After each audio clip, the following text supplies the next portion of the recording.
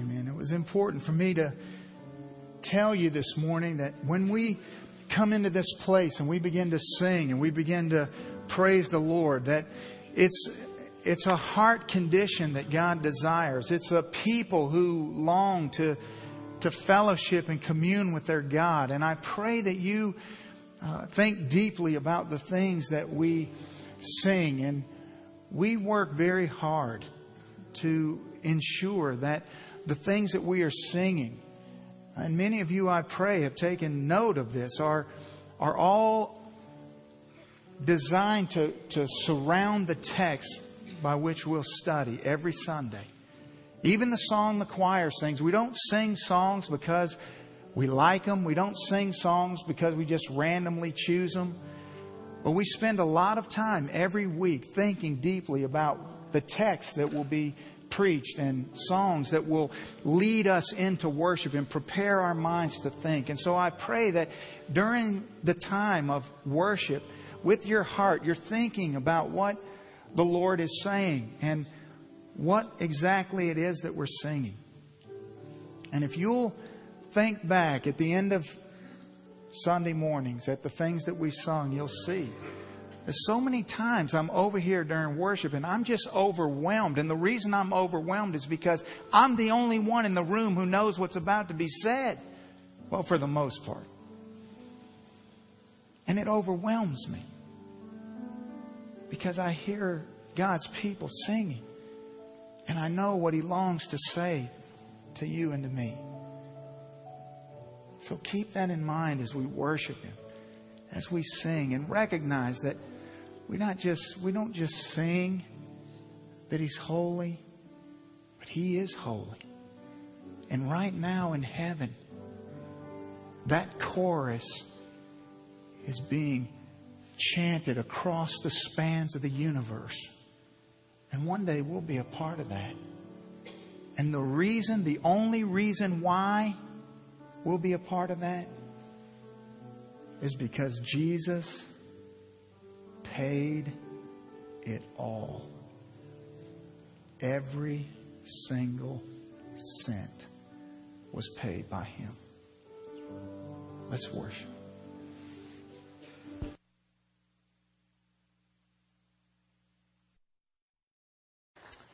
Amen. If you'll grab your copy of Scripture, open up to Luke chapter 13, the 13th chapter, the Gospel of Luke. You can find that on page 1202.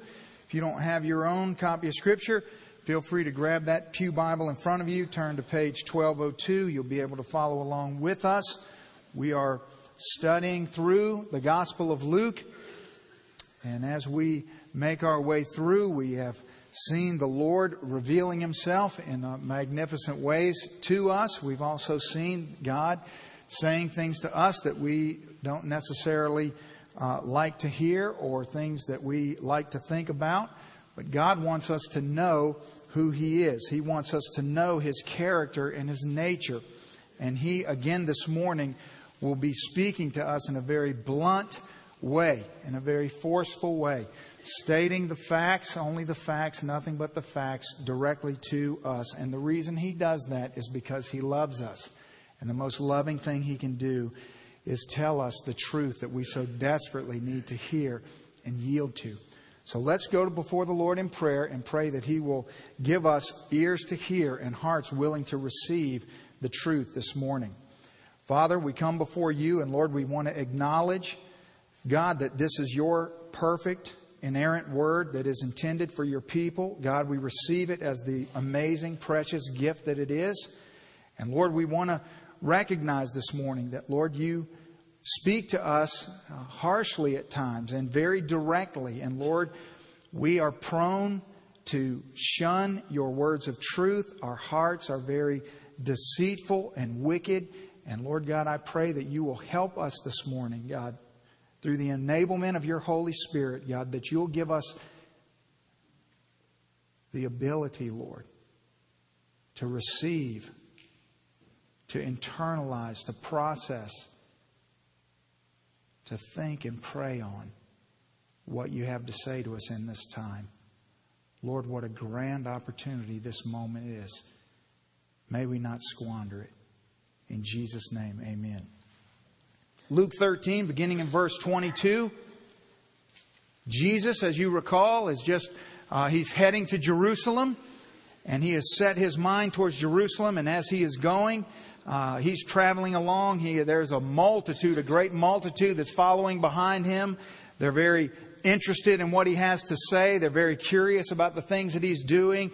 And so they are just swarming all around him as he's traveling across the countryside. And as we pick up in verse 22, we see that as he went through the cities and the villages, teaching and journeying towards Jerusalem, then one said to him, "Lord, are there few who are saved?" And Jesus said to them, "Strive to enter through the narrow gate, for many, I say to you, will seek to enter and will not be able.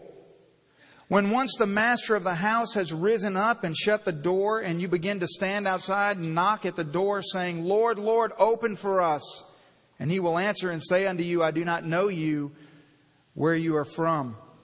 Then you will begin to say, 'But we ate and drank in your presence, and you taught in our streets.' But he will say, 'I tell you, I do not know you or where you are from. Depart from me, all you workers of iniquity.' There will be weeping and gnashing of teeth when you see Abraham and Isaac and Jacob and all the prophets in the kingdom of God, and yourselves thrust out. They will come from the east and the west and from the north and the south and sit in the kingdom of God. And indeed, there are last who will be first, and there are first who will be last." Now, I want to confess to you this morning that before we even begin to take apart what Jesus has said, we're just going to have to face the truth. And the truth is that we're a family. We're a faith family. We love each other. I look around this room and I see a multitude of faces that I deeply, dearly love. People that I have walked through life with. I mean, over the past, my whole adult life has been spent among you here in this place. But you know, as much as I want to feel warm and fuzzy this morning, as much as I want to just look around and just think, look at all these wonderful family members that mean so much to me, the reality is that on every row in this church, there's bound to be someone who is destined and doomed for an eternity in hell. That's the reality. Jesus makes it very clear. You see, the problem with a text like this and a culture like this is that we think that we're the chosen people. We think that we're the special ones, that we come from the land that's founded on the principles of God, and that somehow we get some special anointing, some special privilege. And then when we think about multitudes who are going to go to hell, we think about some tribe somewhere in some jungle somewhere, or some people who are always, engaged in some evil activity, or building bombs to ruin the world, or some other area, but certainly not here. But I want you to understand something. The very people that Jesus is speaking to in this text think that they're the chosen people too. They think that they're the ones that God chose, that set apart. They're His people. Certainly they're going. And Jesus is saying, in the context of people who think they have a claim to His kingdom, only a few are going in. And as much as I would love to be able to lay my head down at night and to drift off to sleep in the blissful thought of one day all of us together will be in heaven, I can't do that because I read the Bible. It's just not true. It's not true. This room has lost people all scattered about it. There are people that you sit by every Sunday, that you love, that you fellowship with, that you do life together with, and they're not saved. They're just pretending to be a part. And in their heart, they know that. And I know that's not what you want to hear, because it's not what I want to hear, but it's what Jesus says. Let's look together at this question that seems to come out of nowhere. And as he goes through the cities and the villages, teaching and journeying towards Jerusalem, someone says out of the crowd, we don't know if it was a man or woman, we have no idea. Suddenly this question comes from the crowd, Lord, are there only a few who are going to be saved? Now, out of the thousands of people that are pressing in around Jesus and understanding where we've come from. I mean, Jesus has made it painfully clear in the previous verses that He's come not to bring peace, but to bring division. Well, that went over wonderfully. Then He comes back and He says, the kingdom of God is like a mustard seed. When they're all thinking it's going to be this mighty power that's going to overthrow Rome and bring their freedom. And Jesus says, no, it's really more like a mustard seed or a little bit of yeast as it permeates through the dough of a loaf of bread. Last week, He healed a crippled woman in the synagogue as He was teaching. Well, that went over like a real champ. So the religious leaders become indignant because of what He's done. He's violated their rules and laws according to men. And Jesus exposes their hypocrisy, that they really don't prioritize the people that they claim to love and serve. And then in verse 17, remember, you can just look up. It says, and when He said these things, all of His adversaries were put to shame. And all the multitude, notice that, all the multitude rejoiced. So now there's this paradox. There's these people who belong to this religious system. They're on one hand part of this thing, and they're entitled to heaven, to somehow be automatically ushered into God's kingdom. But on the other hand, they recognize the fallacy of man-centered religion, and they're rejoicing in the sense that they see Jesus knows something that they don't know. But here's what I find to be true as I read the Bible, that people, for the most part, they love what Jesus does. They love the things that He does. They love to be around, but they reject what He says. People have this tendency where they feel comfort to be around Him and around the things of Him, but they refuse to surrender to Him. There's always this proximity Christianity that goes on in the New Testament. And listen, if we don't live in that, I don't know what is. If the Bible Belt is not the most ridiculous proximity Christianity place in the world, I don't know what is. And the reason, if you're a little shocked by what I'm saying this morning, then I can tell you why. The reason is because you haven't been out there sharing the gospel.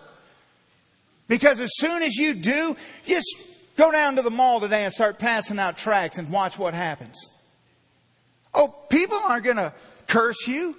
People aren't going to rebuke you. They're going to smile at you. They're going to receive the tract from you. They're going to tell you that they're saved, and they're going to go right about their business living life the way they want to live it.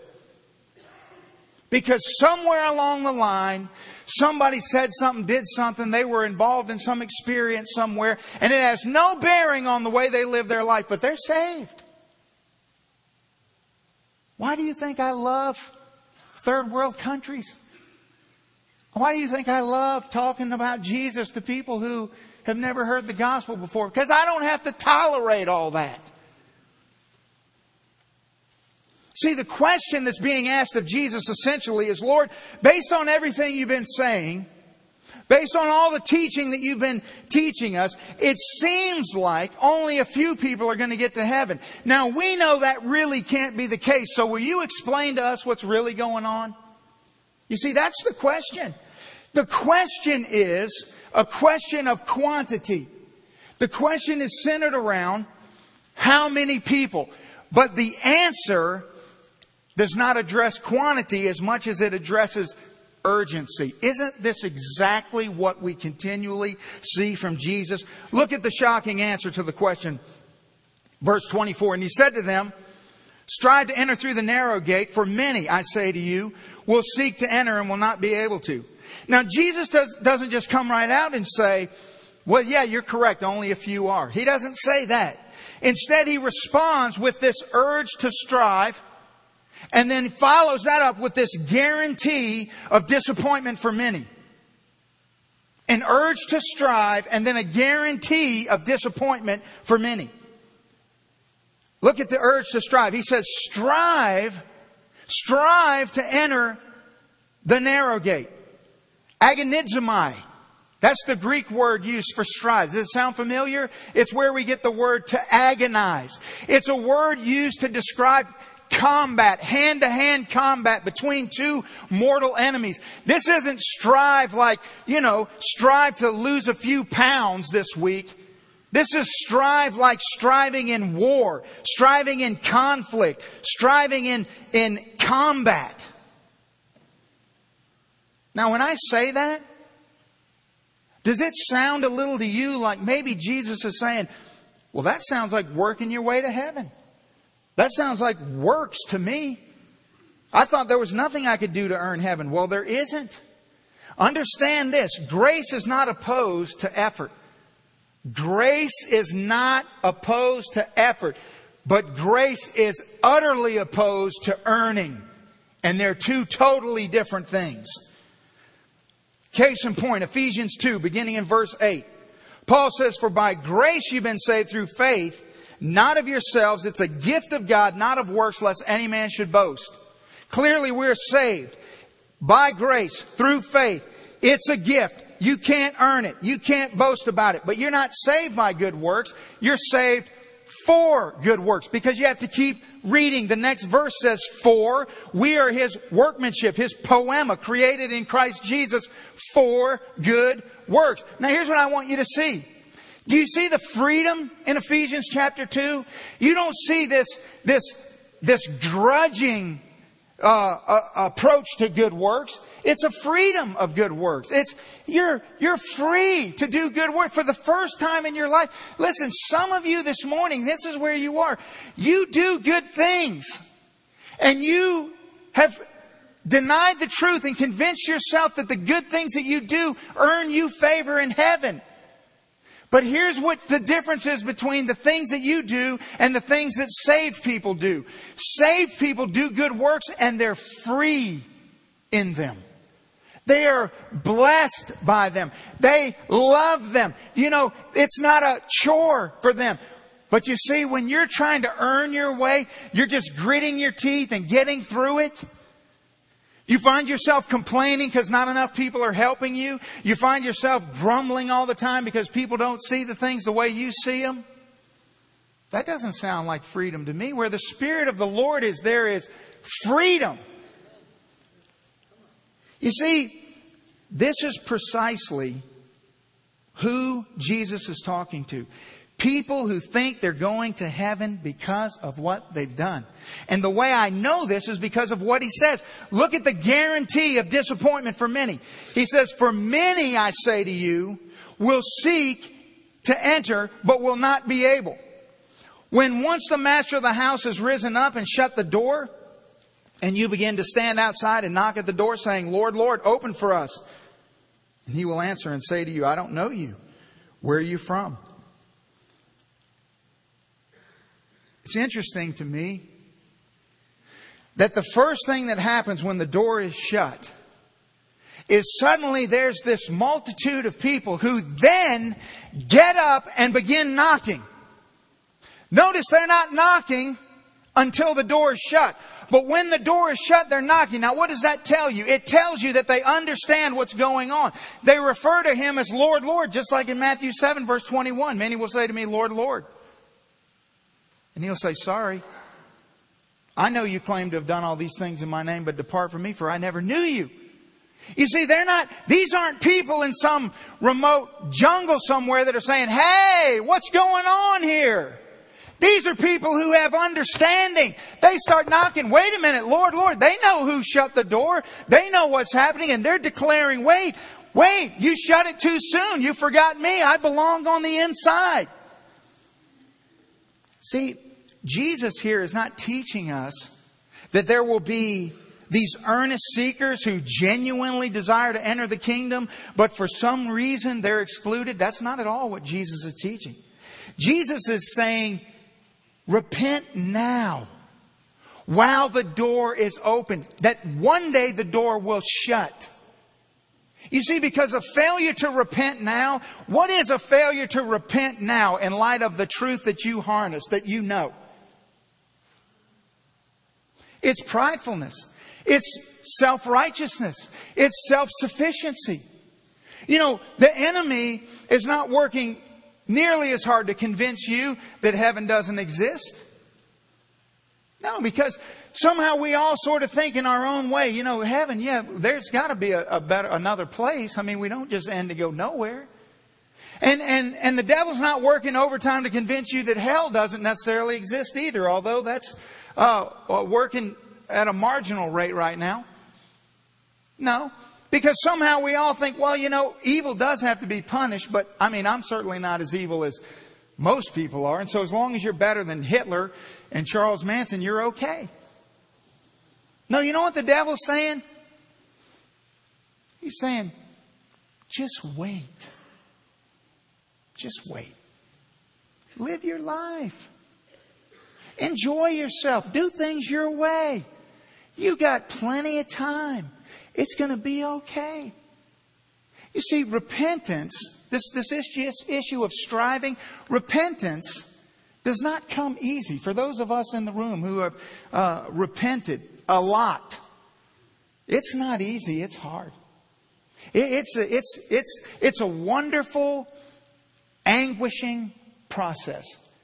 It's one of those things that I often think to myself, that and the Trinity are probably the two hardest things for me to explain to somebody. The Trinity because, let's face it, it's just hard to get your head around. Repentance because if I'm talking to somebody who doesn't know the Lord through repentance, how do I explain that? I love it, it's glorious and it's wonderful, and yet it's agonizing and rips my heart out and stomps all over it. Matthew 7, here's what Jesus says. He says, enter by the narrow gate, for wide is the gate and broad is the way that leads to destruction, and there are many who will go in by it. Because narrow is the gate and difficult is the way which leads to life, and there are few who find it. Now again, instead of using this issue of striving, here Jesus says that narrow is the gate, difficult is the way. That's what I want you to hear. Difficult is the way. That's what Jesus says.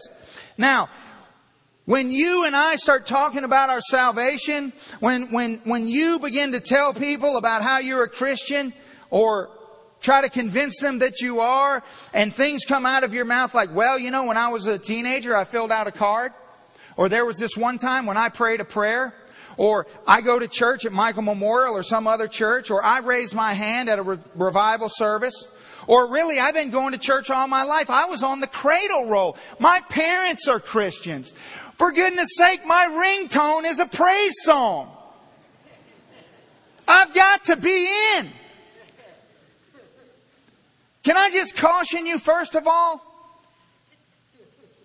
Are any of those things difficult? Does that sound difficult to you? No, one time I went down front and filled out a card and I'm good now and I can just go on about my business. That sounds really easy. Difficult is the way. Strive to enter the narrow gate.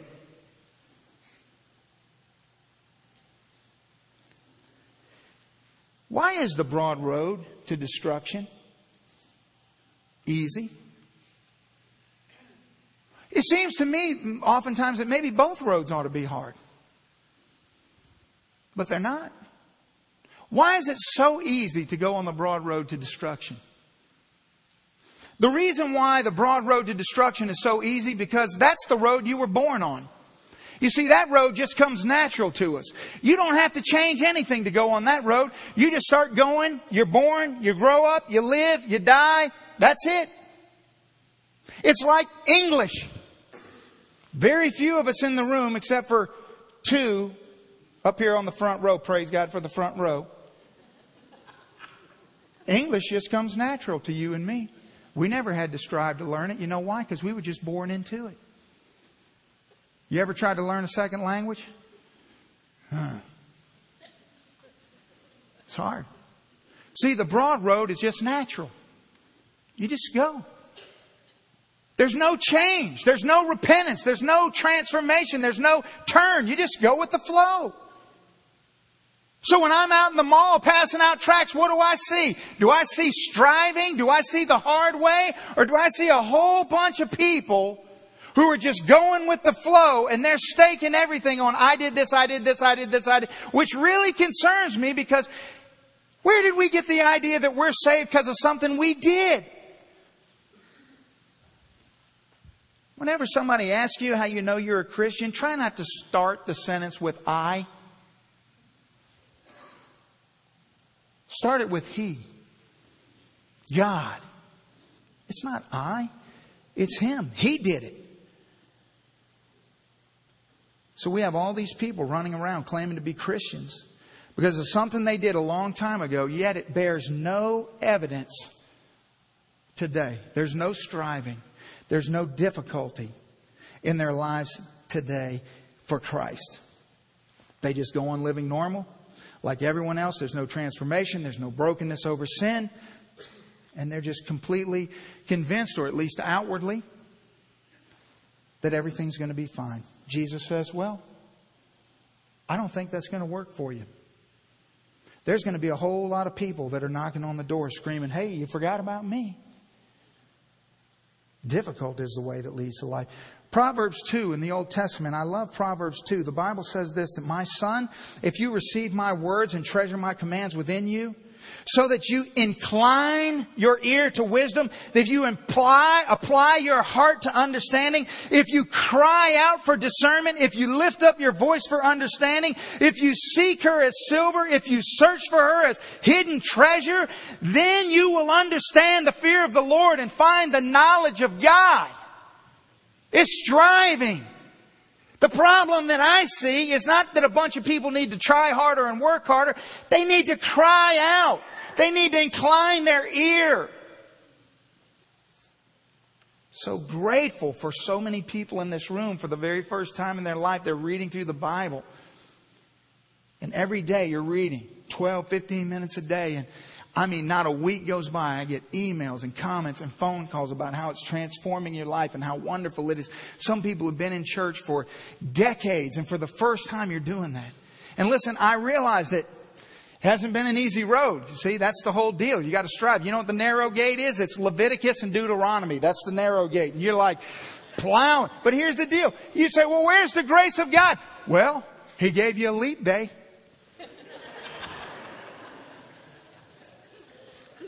Now see, the rest of you are like, what's that mean? Because you're not reading your Bible.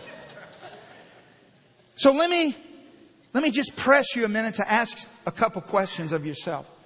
Not to anyone else, to you. Is your priority in life Jesus Christ? Is your priority in life Jesus Christ? Yes or no? Question number 2. Is it your desire to forsake everything in your life that is displeasing to the Lord? You see, the problem with a message like this and me pushing like this is that I know all the loopholes. I know all the mental gymnastics that go on in the room right now. I know all the trick about, well, yeah, I mean, I sin, but everyone sins. Well, I mean, no one's perfect, but yeah. And that's not what I'm asking. I'm asking, does it rip your heart out when you sin? Do you hate your sin? Are you grieved when you sin? None of us in here are perfect. All of us in here are sinners. But the difference is some of us wail and mourn over our deficiency. And we hurt. And we hate it. And some of you in here just skate on through. And the people that live with you are concerned. They see things in your life that cause them to question. And they're like you. They love you and they care about you and they don't want to think about it. And so they try to just pull back and they try to just think, well, they're just, it's just a hard season, or it's just this, or it's just that. Well, I've been a Christian for 18 years. And on that 18-year journey, there's been some ups and there's been some downs. But there's one thing that's consistently been there every single moment of those 18 years. And that is that when I sin, when I fail my Lord, I hate it. It hurts. I feel terrible. Maybe not in the instant that I'm doing it, but there's remorse. It just doesn't work. Because where the Spirit of God is, see, light and darkness, there's no fellowship with them. But when you just sin, and it's just not a big deal. It's just okay. I mean, our understanding of Christianity is so jacked up, if you will. I mean, the simplest text that we all know. In John chapter 3, just prior to John 3:16, Jesus in a conversation with Nicodemus. Nicodemus asks the question, how is it that a man can be saved? Jesus responds, you must be born again. Not a surprise to anyone here. But why is it that we don't ever think past that? In other words, yes, you must be born again, but what does that mean? If you're born again, then after that new birth, you live a new life. You're not reborn and then live the old life. You see, that doesn't work.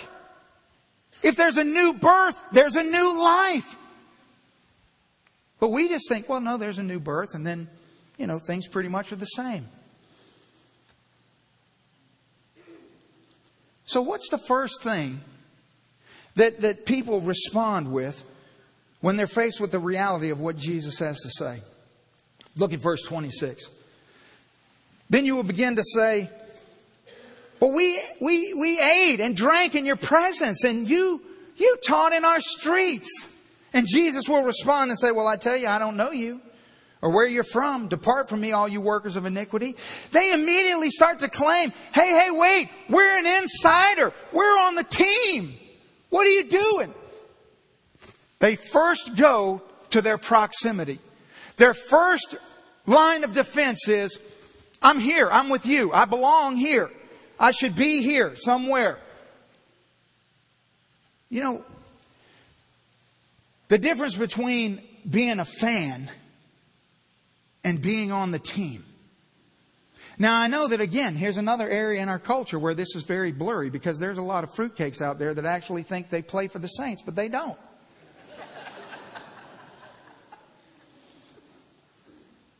Do you know what the difference is between a fan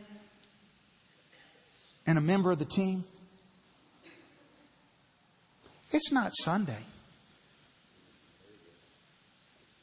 It's all during the week. You see, the fan just goes back to life as normal till the next Sunday. But the team is out striving. The team is out working. The team is on the field perfecting their craft.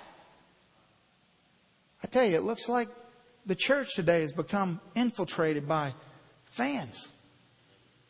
I mean, we got the jersey, we got the hat, we know the players, we got all the equipment, we got season tickets right there where you're sitting. Nobody better not sit in your season ticket.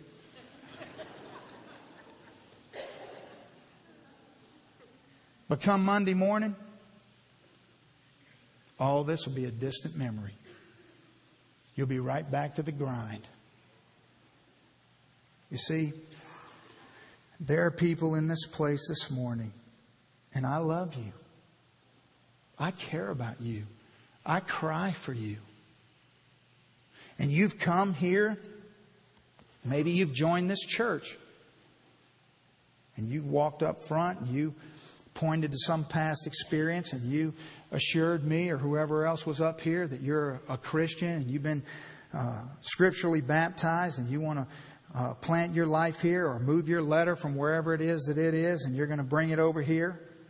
And you've sat here and you've listened to me preach week after week after week, and the invitation comes and it makes you a little uncomfortable, a little fidgety. It's always a good time to slip out. All of a sudden you have a coughing fit, or, you immediately, your bladder's about to explode or something like that. And so as soon as it's, decision time, out the door you go.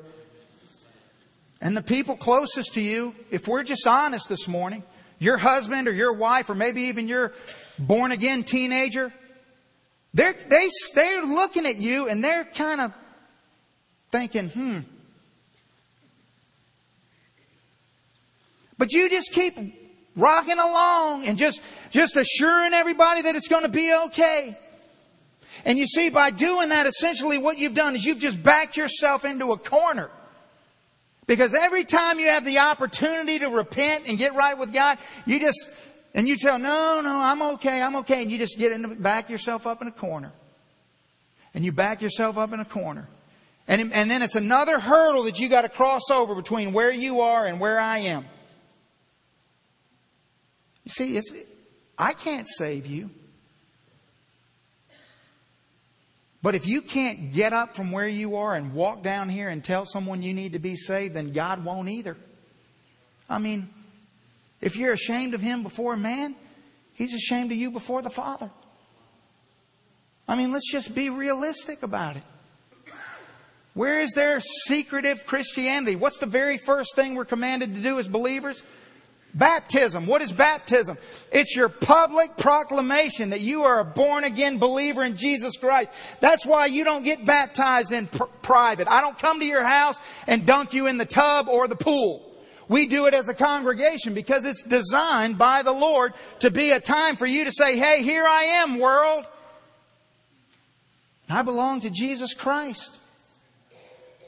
But you see, we're private. It's our little thing that we don't want anyone to know about. Jesus says, you know what? Your claims that you ate and drank in my presence, that you taught in our streets. It's like, Jesus, you were our pastor. We were there. We heard it. We were right there. I mean, salvation was right in front of our face. But the door is shut. And once the door is shut, it's over. You can knock all you want to, but to no avail. Because the time to repent has passed. And that's the harsh reality that we see beginning in verse 28. Jesus, as the compassionate Lord and Savior that He is, He says there is going to be. I mean, just think, He didn't have to say this. He could have just said, nah, you're going to be all right. Don't worry about it. It's okay.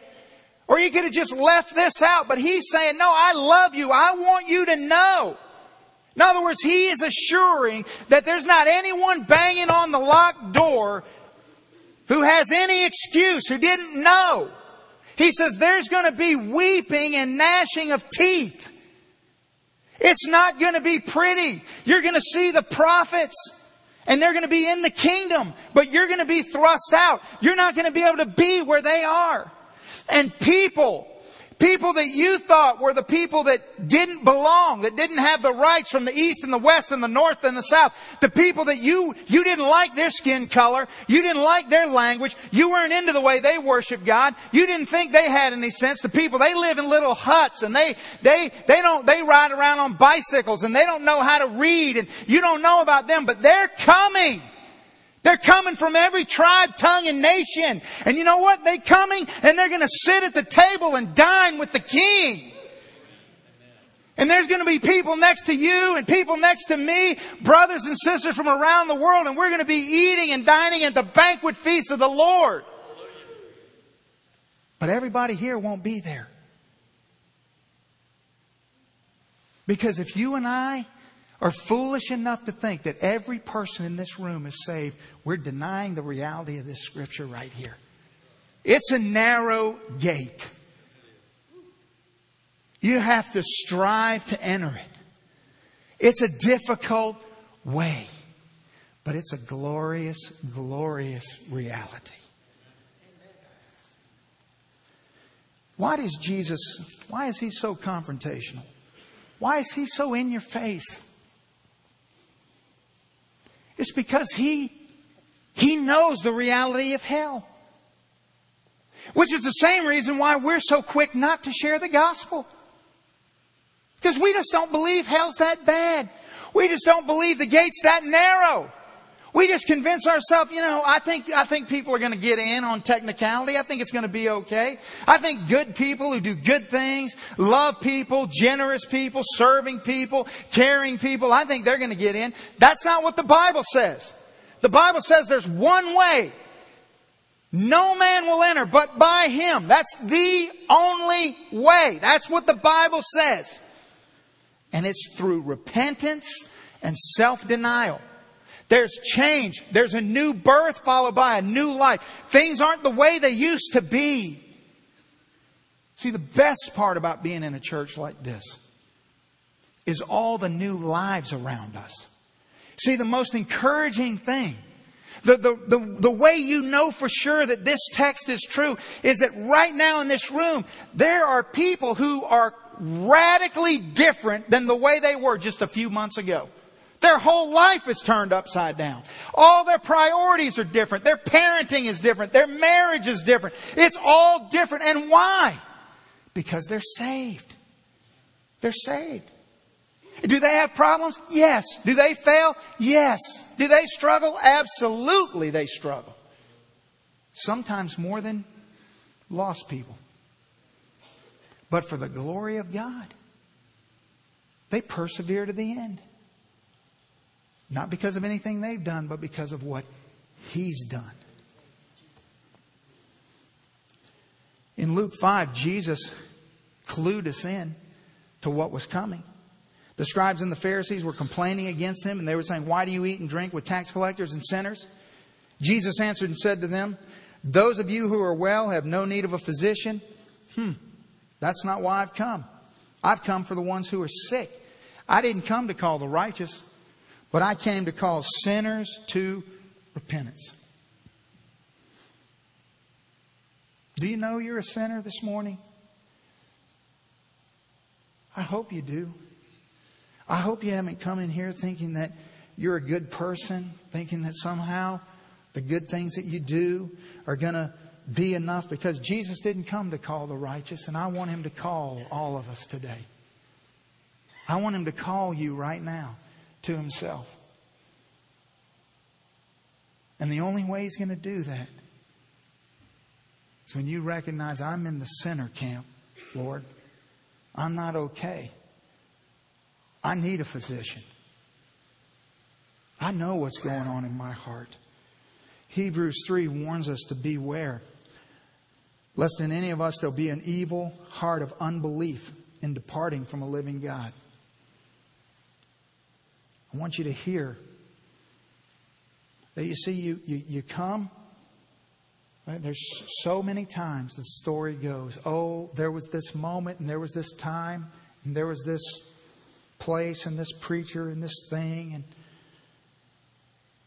But after that, I just departed. I just sort of went back to the way it was. That's not the reality of salvation. That's not a new birth followed by a new life. In Matthew 26, when Jesus is having the Passover meal with His disciples, He says to His disciples, He says, "One of you in here has betrayed me." And it's very interesting, because here are the men who have spent more time with Jesus than anyone. And the Bible says that every single one of them began to question himself, "Is it me, Lord? Is it me?" All of them. But what's even more interesting about that is that not one of them said, "Is it Judas?" You see, you can blend in so well. You can play the game so well that the people that you live with think you're going to be okay. And Judas, sitting next to Jesus, looked at Jesus and said, "Is it me?" And Jesus leaned back and whispered in his ear, "It's you." And you know, in that moment, wouldn't you expect Judas to just fall on his knees and repent? The gig is up. The sham has been revealed. The game is over. Jesus has exposed you. And Judas doesn't move an inch. He just kept right on pretending. all the way to His death. Dear God, don't leave this place today pretending. You can fool me. You can fool your husband, your wife, your kids. But you can't fool Him. Let's repent. Let's get right before God while the door is open. Let's stand, bow our heads, and close our eyes. Father, we thank You for the way You love us and how truthful You are with us. And Lord God, right now, there are decisions that need to be made in this room. And so, Father, we pray that, God, we know that no one in this room can just come in their own strength and demand salvation. No one in this room has earned it or deserves it. But, Lord God, we're all here unworthy sinners, saved only by the grace of God. And so, Lord, if right now You'd be so good, Lord, as to just tug on those hearts that are beating, Lord God, those nervous fidgeting and hands are sweating. Lord God, will You just give them the courage to come to You, to receive You as Savior. Father, thank You. Thank You for a church that we have the blessing and the privilege to see people born into new life. God, today, we pray no one would leave this place apart from You. In Jesus' name.